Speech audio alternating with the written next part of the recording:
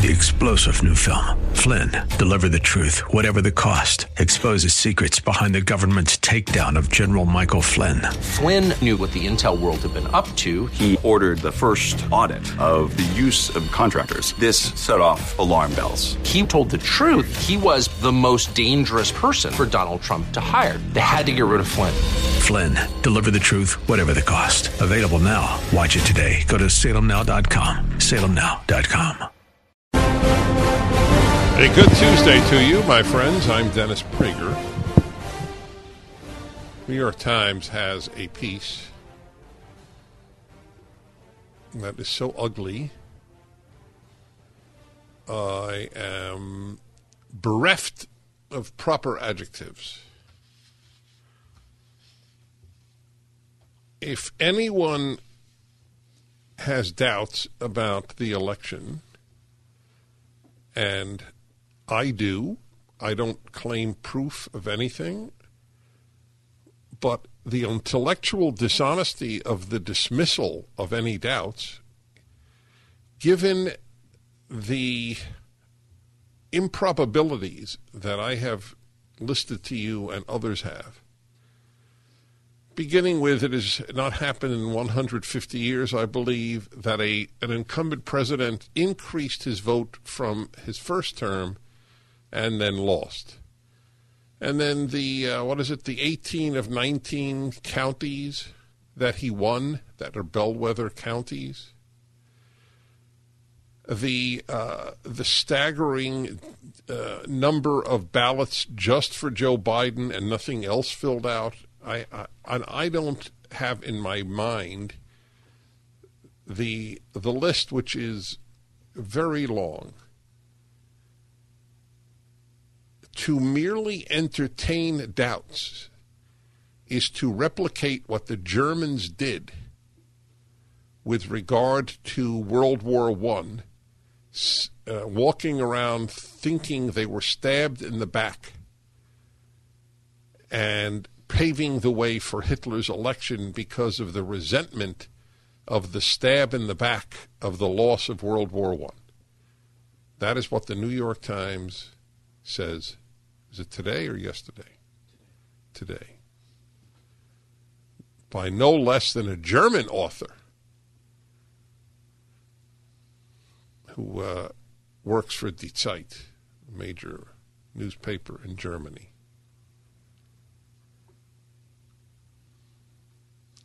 Our European allies.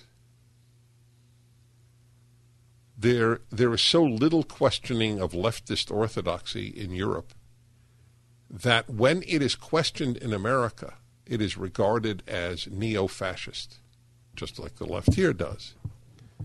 But it is a given to the folks in these countries.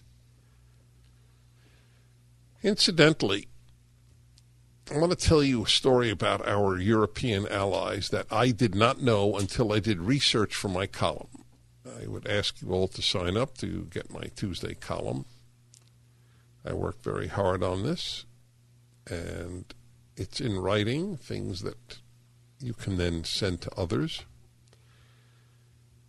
So I wrote about the incredible assassination of the top nuclear scientist in Iran last Friday. I mean, the story makes James Bond look tame. And they got away. And I presume it was mostly, if not all, Iranians. But everybody holds Israel as the author of this assassination. The man drove different routes every day outside of Tehran in the countryside, went with a 2 or 3 car group of commandos to protect him in a bulletproof car. All right? And obviously outside of Tehran, as I told you. And somehow they assassinated him, and they all got away. It was an astonishing story with a remote-controlled machine gun, no less, as part of it. but the humans were there. They had cut off electricity to the area. They had disabled video cameras. It's an astonishing achievement, astonishing. Anyway, doing the research on that, I had mentioned that this is the most remarkable event like this since Entebbe, when Israel landed an airplane filled with commandos to rescue the Israeli and other and non-Israeli Jews that the Palestinian terrorists had hijacked to Uganda, to the Entebbe airport. All of this is to tell you the following story that I had never known, and it was reported in the Jewish Chronicle in London at the time. The captain is in a very beautiful story, but the ending is not beautiful. The captain of the Air France plane that was hijacked, being a non-Jew, and his whole crew not being Jews, were allowed to go back on a plane to Paris. The flight was a Tel Aviv-Paris flight. He refused. A captain stays with his passengers, he said. He easily might have been killed. The entire crew stayed. When he got back to France, Air France berated him and temporarily demoted him from captain. Bet you didn't know that. I didn't know that. What do you think of that? Guy should have gotten a ticker tape parade in Paris.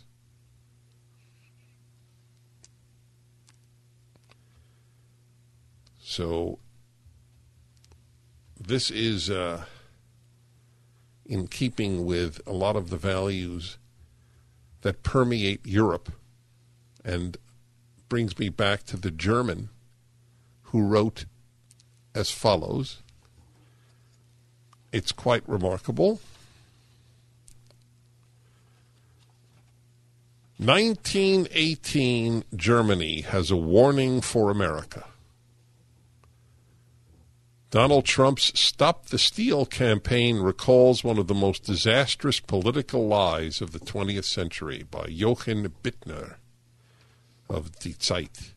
Watching President Trump's Stop the Steal campaign since Election Day, I can't help but see a parallel to one of the most dreadful episodes from Germany's history.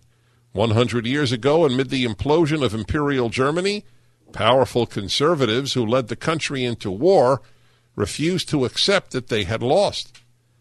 Their denial gave birth to arguably the most potent and disastrous political lie of the 20th century, the Dolchstoßlegende, or stab in the back. No, I want to get that right. Dolch, because it's hyphenated. Dolchstoßlegende. Yeah, Dolchstoßlegende. Legend, yeah, there you go. It's so that's what it reminds him of.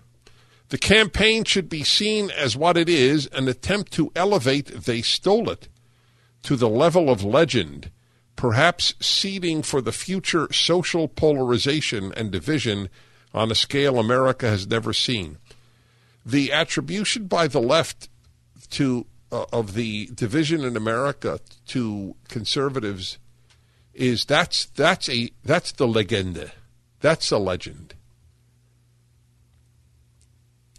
Gee, why would there be a rift? We're teaching children that America is a cesspool. Why would there be a rift? We have ruined the arts. We have ruined children's innocence.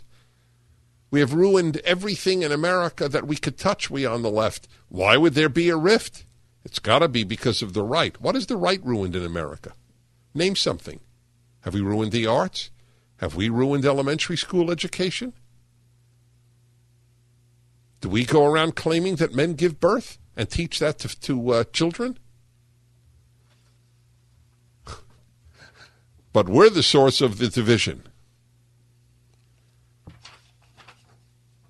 Without a basic consensus built on a shared reality, society split into groups of ardent, uncompromising partisans. That I agree with. We do not have a basic consensus on a shared reality. Why didn't he write about the legenda of the Trump campaign colluding with Russia? Why isn't that a stab in the back legenda? And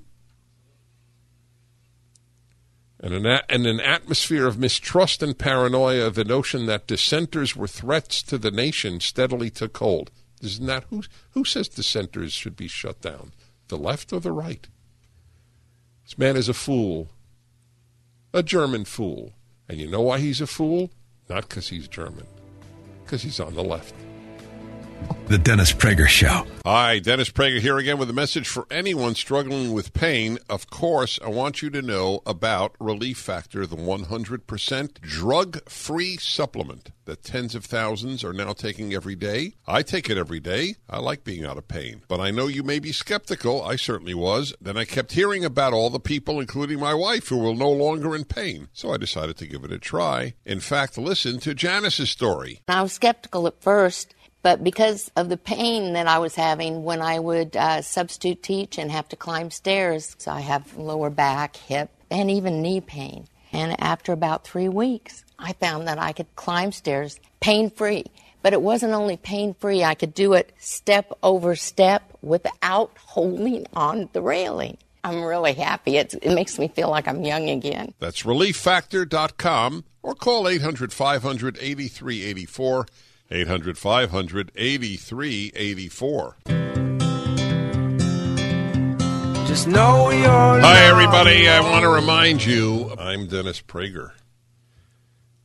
New York Times has a piece from a German that just like there was the lie about losing World War I because of a stab in the back, there was now a lie in America that lost an election because of fraud. You see, another example, this time from a German, of the parallel to the rise of Hitler.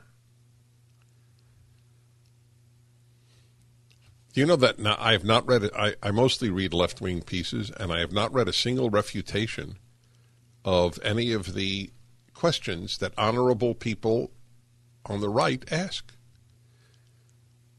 If you have answers to honest, here's a question for the left.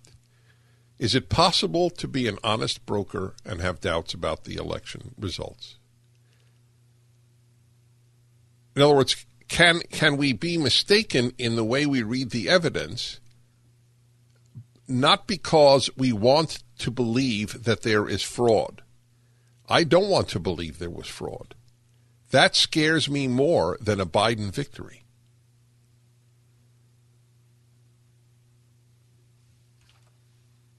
Alarmingly, that seems to be exactly what is happening in the United States today.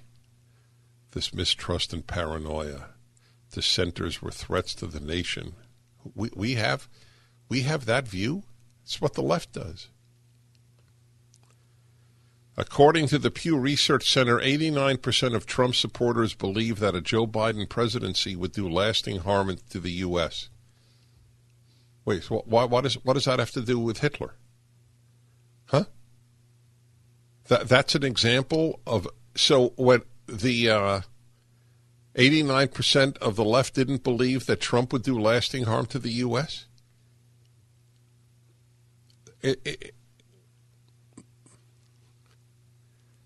There is no need on the left to be intellectually honest. Who is going to challenge you?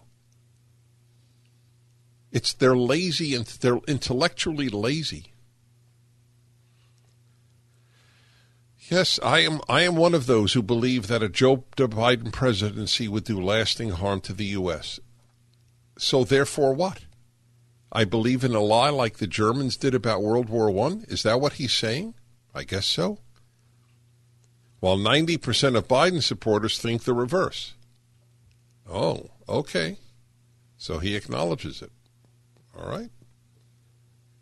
So what does that prove? Proves that there's a huge division in the United States. And while the question of which news media to trust has long split America, Now even the largely unmoderated Twitter.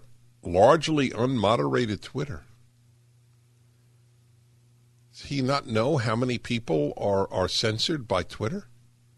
The worst of the tech companies? Now even the largely unmoderated Twitter is regarded as partisan. Gee, why would we regard Twitter as partisan? These people live in a make-believe world. See, they don't read us. Do you understand? This guy, do you think this guy has ever read anything in the vast world of conservative media? I don't. He lives in Germany. There is no German conservative media. I suspect he's not tuning into Breitbart or Daily Wire. Or American Greatness, or The Federalist.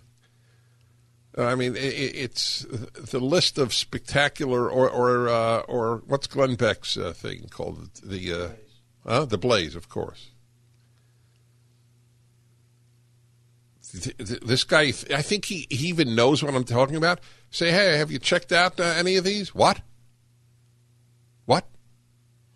I only read what I agree with. I am the editor of Die Zeit, an editor. Since the election, millions of Trump supporters have installed the alternative social media app Parler. That's right. You know why? Because we're censored. The fact that he denies that, doesn't that render the whole article not credible? That's what's published there. Hey, here's something from Brown University. Always a crackpot place for crackpots. Since I was a kid, remember they stored stuff in case of nuclear attack. Remember that? Brown University, check on that. And I think in the 70s, that it's a place for the crazy. Has been long-standing at Brown University.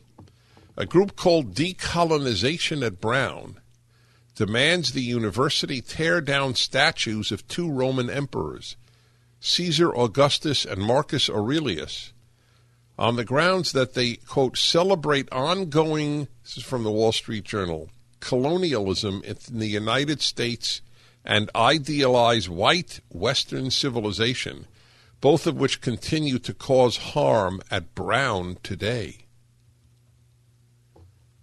Yeah. The harm caused by Marcus Aurelius and Caesar Augustus to people at Brown, I can't believe they let them stay up, these statues. Do you know what this is? Do you understand what it is? I've warned about this all of my life. Secularism produces boredom. And boredom is a terrible, terrible progenitor of chaos. They have nothing in their lives, so they need a cause. Do you realize how empty your life is if your cause is to remove Roman emperor statues at Brown? Do you understand? They have to. And do you understand how little racism there is in America that they would even concentrate on Roman statues? White supremacy, as the author writes here, white supremacy didn't emerge until the 17th century. So what? Why would a fact stop a leftist? The Dennis Prager Show. Hello, my friends. I'm Dennis Prager. We're told that we have to have people lose their jobs again en masse. That the middle class has to be decimated because of a lockdown. Everyone I know who is in favor of a lockdown has a job, or is already rich. Isn't that interesting? But of course, they're the people for the little guy. The little guy works at a restaurant. So, you can eat on an airplane 2 inches from people, but you can't eat in a restaurant. Can't even eat outdoors in L.A. County. We're told that the hospitals are overflowing, so let me go to Houston. doctor that I have talked to when we were last told that the hospitals were overflowing, especially in Houston, Dr. Beau Breeze, who was an emergency room physician in Houston. Dr. Breeze, welcome back to the show. Thanks, Dennis. Good morning. Let's see, is it morning by you? Yes, it is. Good morning to you. It is. Thank you. Good morning to most of your listeners. Most. That's correct. Anyway, it's a pleasure to have you on. So, what is the story? You're in a major hospital in Houston. Would you rather it not be named, or do you want to name it, or what? You can name it. I don't speak for the hospital. I speak for myself, but I work at Houston Methodist. Okay, great. And I want to make clear, of course he doesn't speak for the hospital. He is one doctor, but I want you to know at what a major hospital he is. That's the only reason I even raised that issue. Okay, so what are you seeing? We are in the third peak that I spoke about coming, which would happen after we open schools. It's coming as predicted. It looks like it's a very similar peak to the one that we had in the summer, and we have far more capacity than we need to deal with anything that might happen.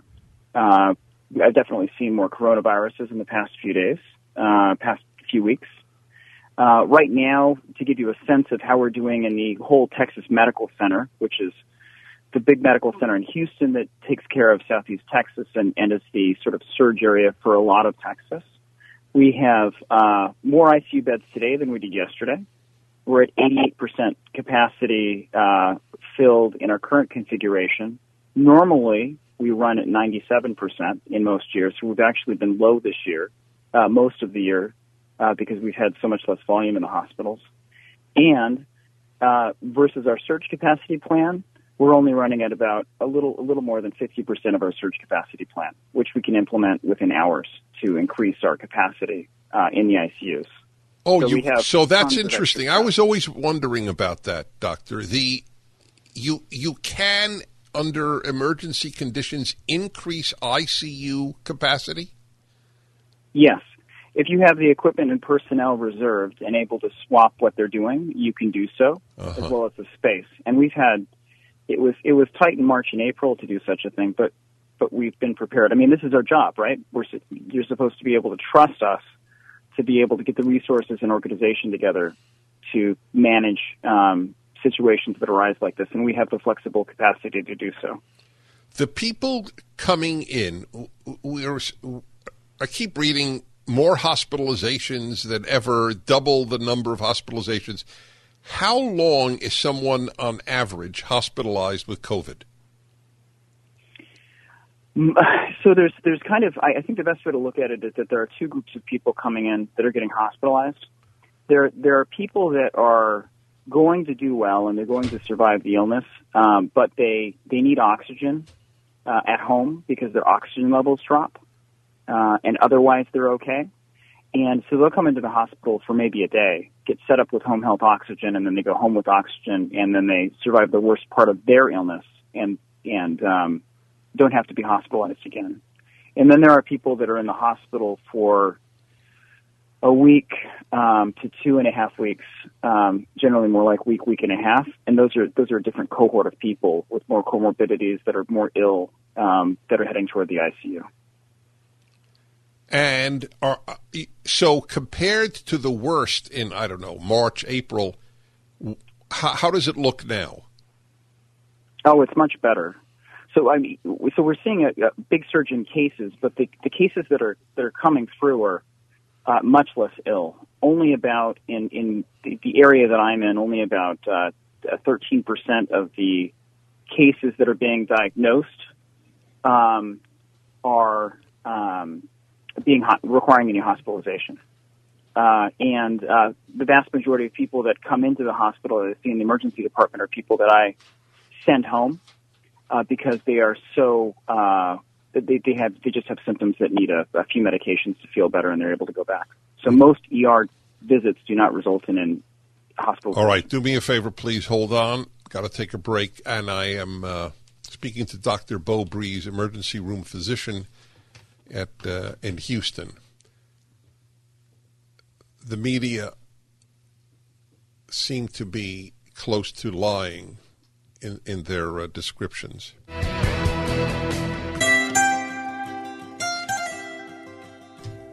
Hi, everybody. You're listening to the Dennis Prager Show, emergency room physician in Houston. His big hospital, tell me if I remember your statistic accurately, is the ICU is 88 or 88% full, I think you said. And last year... In the medical center, in the big medical center in Houston, which includes all the main hospitals in the medical center. And last year was at 97, so it's actually less full this year. Generally, well, this has been the slowest year of my career, Dennis. I've seen fewer patients this year than any year of my career. And if you ask almost every emergency physician, they'll tell you the same thing. So let me ask you a personal question. When you hear and read, which is stated daily on every regular medium in America, that the hospitals are overflowing with COVID patients, do you then have a scotch on the rocks? What do you do? You mean so I can cry over it? So you could. I take my scotch neat, though, Dennis. Not on the rocks. I like to. Okay, fair enough. The cognitive dissonance that a doctor like you must have is got to be somewhat. It has to have some effect. Well, and as a scientist, if I may be so bold, I mean, so much in this year from supposed experts has been so unbelievably inaccurate and unfathomably unscientific an approach. You know, as scientists, what we seek to do is get as much information as we can about a problem, lay it all on the table, discuss our opinions with respect, and then everyone can come to their own conclusions, right? What we don't do is do things like the Johns Hopkins study by Genevieve Bryant that recently came out. And once the information is out there that the mortality rate overall in the U.S. for all deaths is about the same this year as last year, immediately suppress the study, remove it from the website, and only be able to find it on web archives that the information was there. I mean, that's ridiculous. We should be exploring why data doesn't conform with our expectations, and that we're not doing so. A lot of people who are getting on CNN and large outlets to push for more lockdowns and to push for ineffective mask policies instead of effective mask policies, they think that they're getting additional power. But I think in the end what they're doing is they're losing the power and credibility to deal with a much worse pandemic which could occur in the future. I mean, the experts have lost so much credibility this year, and for good reason. People do think for themselves in America, thank God. And they've noticed that they've made predictions that weren't consistent and didn't come true, like Fauci in January where he said it's not a big deal, and then all of a sudden the death rate's going to be 2 or 3%. And then instead the death rate turns out to be maybe 0.2 or 0.3%. And then, when we end up doing these big policies and finding they don't make a big difference. There's this wonderful study that came out from Denmark recently called the DanMask study. And they took thousands of people in a population that's very compliant, and half of them got surgical masks and half of them did not get surgical masks. And they went and they looked over a period of weeks to months to see what percentage of them picked up coronavirus. And there was no difference between the two groups. And that was surgical masks. Those were surgical masks. Those are better than the typical cloth masks that you're seeing. And there was good adherence to the masks between the two groups, speaking very generally. And the reason for that is because the virus is smaller than the holes in the masks, and because the masks don't provide a good enough fit. N95s, well fitted, they work great. The positive pressure mask I wear at work works excellent. It will prevent you from getting coronavirus. But you know, instead of pushing for better quality masks that people can wear that would be effective, they think so condescendingly of the public that they tell them lies about what will be effective and then oppress them for saying otherwise. For example, the CEO of Stanford Health, Kelby Krabenhoff, he got coronavirus and then months later decided to stop wearing a mask because, as we know, he is almost certainly immune. It's extremely unusual. It happens, but it's extremely unusual to get the virus twice. So he wasn't wearing a mask. he was confronted with this and said, hey, look, scientifically, once you've had the disease, you're no longer susceptible to it. And he was fired as the CEO of this health system in I think, South Dakota. This is not what advances science, is oppressing. It's an amazing story. Amazing story. If you have to wear a mask after having had COVID, then we'll have to wear masks after being vaccinated. And there is the rub, right? There is the rub. What is the point of the policy? The point of the policy is reducing deaths and improving people's lives in such a way that we don't have to worry about the fear and can live well, then we should be able to open the economy again. We should be able to send our kids to school again. We should be able to eat at a restaurant again. But it's not.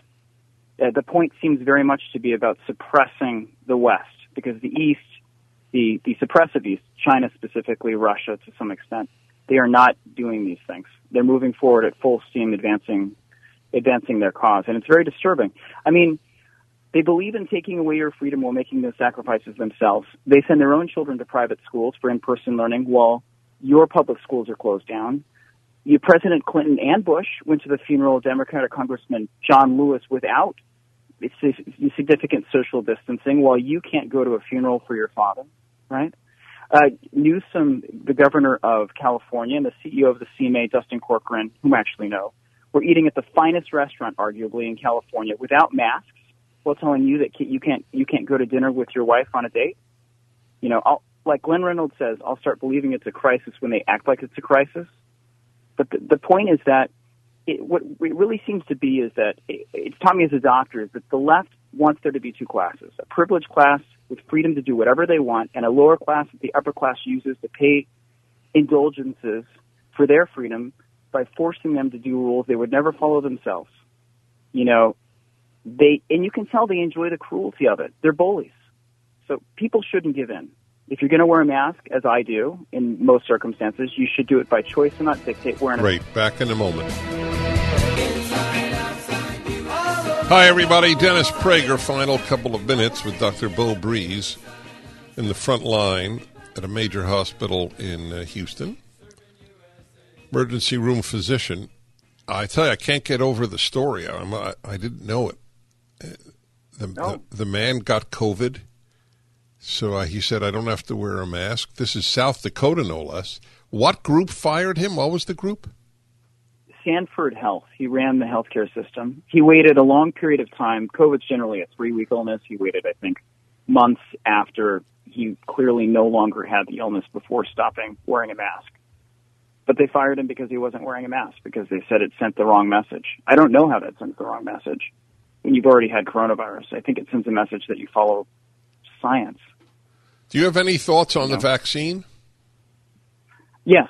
I think there's two categories of vaccination. You know, the flu vaccine, it, has variable effects every year, right? Sometimes it's really effective. Sometimes it's not very effective. And then there's all those vaccines that you get as a kid that are great. You know, you take them over a period of time when you're a child and you're immune for the rest of your life. The new vaccines that are coming out are really, really good, it looks like. The Pfizer vaccine and the Moderna vaccine look like they're outstandingly effective. And I'm going to get vaccinated, I think, later this month, is what I'm told. So I think that people should go out and get the vaccination. And I think we should thank our lucky stars that we had, if I may be so bold, had the president we had to get rid of all the regulations to enable this vaccination to come out 5 times faster than any vaccine in the history of vaccination. It's really astonishing. The president's work was great. The policy work was outstanding. And, of course, the scientists that worked so hard to create this vaccine and tried out a number of others that didn't work out are heroes. So I have one question on that, and you know far more, so I obviously want to ask you. It's called an RNA or mRNA vaccine. It's the first to have something to do with our DNA. Does that in any way frighten you? You know, with any new drug, you're concerned as one of the first people who's going to get it about side effects. But I'm not too concerned about this technology. a lot of it had to do with the development of the vaccination being one that was more targeted to the exact structure of the disease, the exact structure of the virus. Right. So I have great confidence in it because of that. I'm not worried about how it was developed that way, no. Okay. And I'm willing to take the risk on myself. Obviously. I'm going to take the vaccination and see how it goes. Well, listen, I just want to reaffirm to everybody that Dr. Breeze is telling us, again, they actually have fewer ICU patients than they did last year. I thank you for your time. Your patients are lucky to have you. Thank you, Dennis, for all you do. Thank you. Appreciate it. I'm Dennis Prager, and we continue. The Dennis Prager Show, live from the Relief Factor Pain-Free Studio.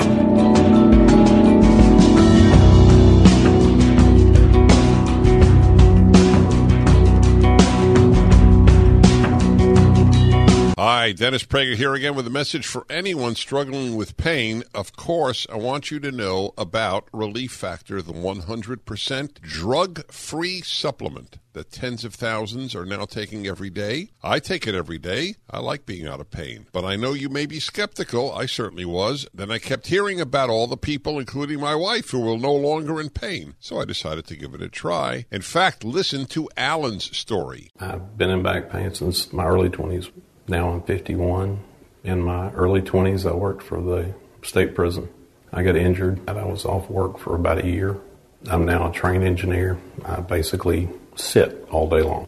My wife making me take Relief Factor literally changed my life. I don't feel like I'm 20 again, but my back does. Everyone knows you want something drug-free. You want something that will help your own body deal with the inflammation that can often cause pain in your neck, back, shoulder, hip, knee, or foot. Actually, even general aches and pains from just getting older, exercise, everyday living, all can be a real problem, even keeping you from sleeping through the night. So here's what I suggest you do. Pete and Seth Talbot, the father-son owners of Relief Factor, have created what they call a 3-week quick start. It's a trial pack, and they've discounted it to just $19.95. That's about $1 a day, and after that, about the cost of a cup of coffee a day to stay out of pain. That's the 3-week quick start for just $19.95, and you should know this, about 70% of the people who order the 3-week quick start for just $19.95 go on to order more. So do what so many others have already done. Take Pete and Seth Talbot up on their offer and go to ReliefFactor.com and order the 3-week quick start. That's ReliefFactor.com, or call 800-500-8384, 800-500-8384.